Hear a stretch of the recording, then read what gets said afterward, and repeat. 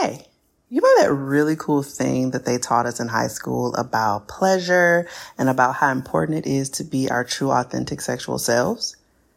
No? Yeah, no, me neither. What about when they told us, to abstain from sex until we're married, but they still taught us the importance of having and maintaining an erotic marriage? Girl, no, that shit didn't happen. What about, when they taught us how to talk to our lovers about what brings us pleasure? Hell, taught us to explore our bodies so that we know what's pleasurable to us? No, that didn't happen either. How to execute a threesome? No. Oh, when they taught us about expansive relationship structures outside of monogamy, girl, no, that shit didn't happen either. I'm tripping. You know what? Don't even worry about it. I got you, boo.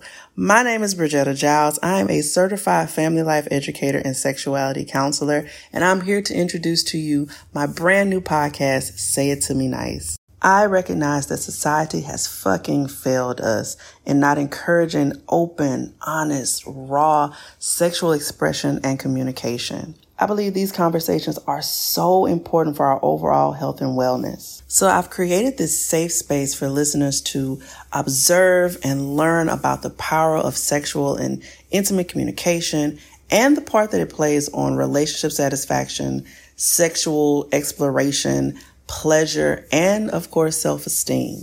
Each week, we're going to be joined by some really awesome people as we talk about sex, relationships, marriage, love, mindfulness, sex, pleasure, more sex.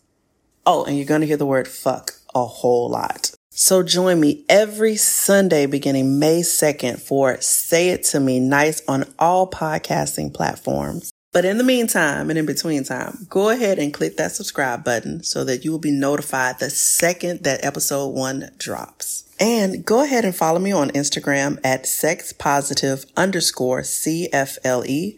That's sexpositive_CFLE for all of my classes, workshops, and offerings, and other notifications, and just my great fuckery. Y'all, my vision is simple: love and good sex for all. See you May 2nd.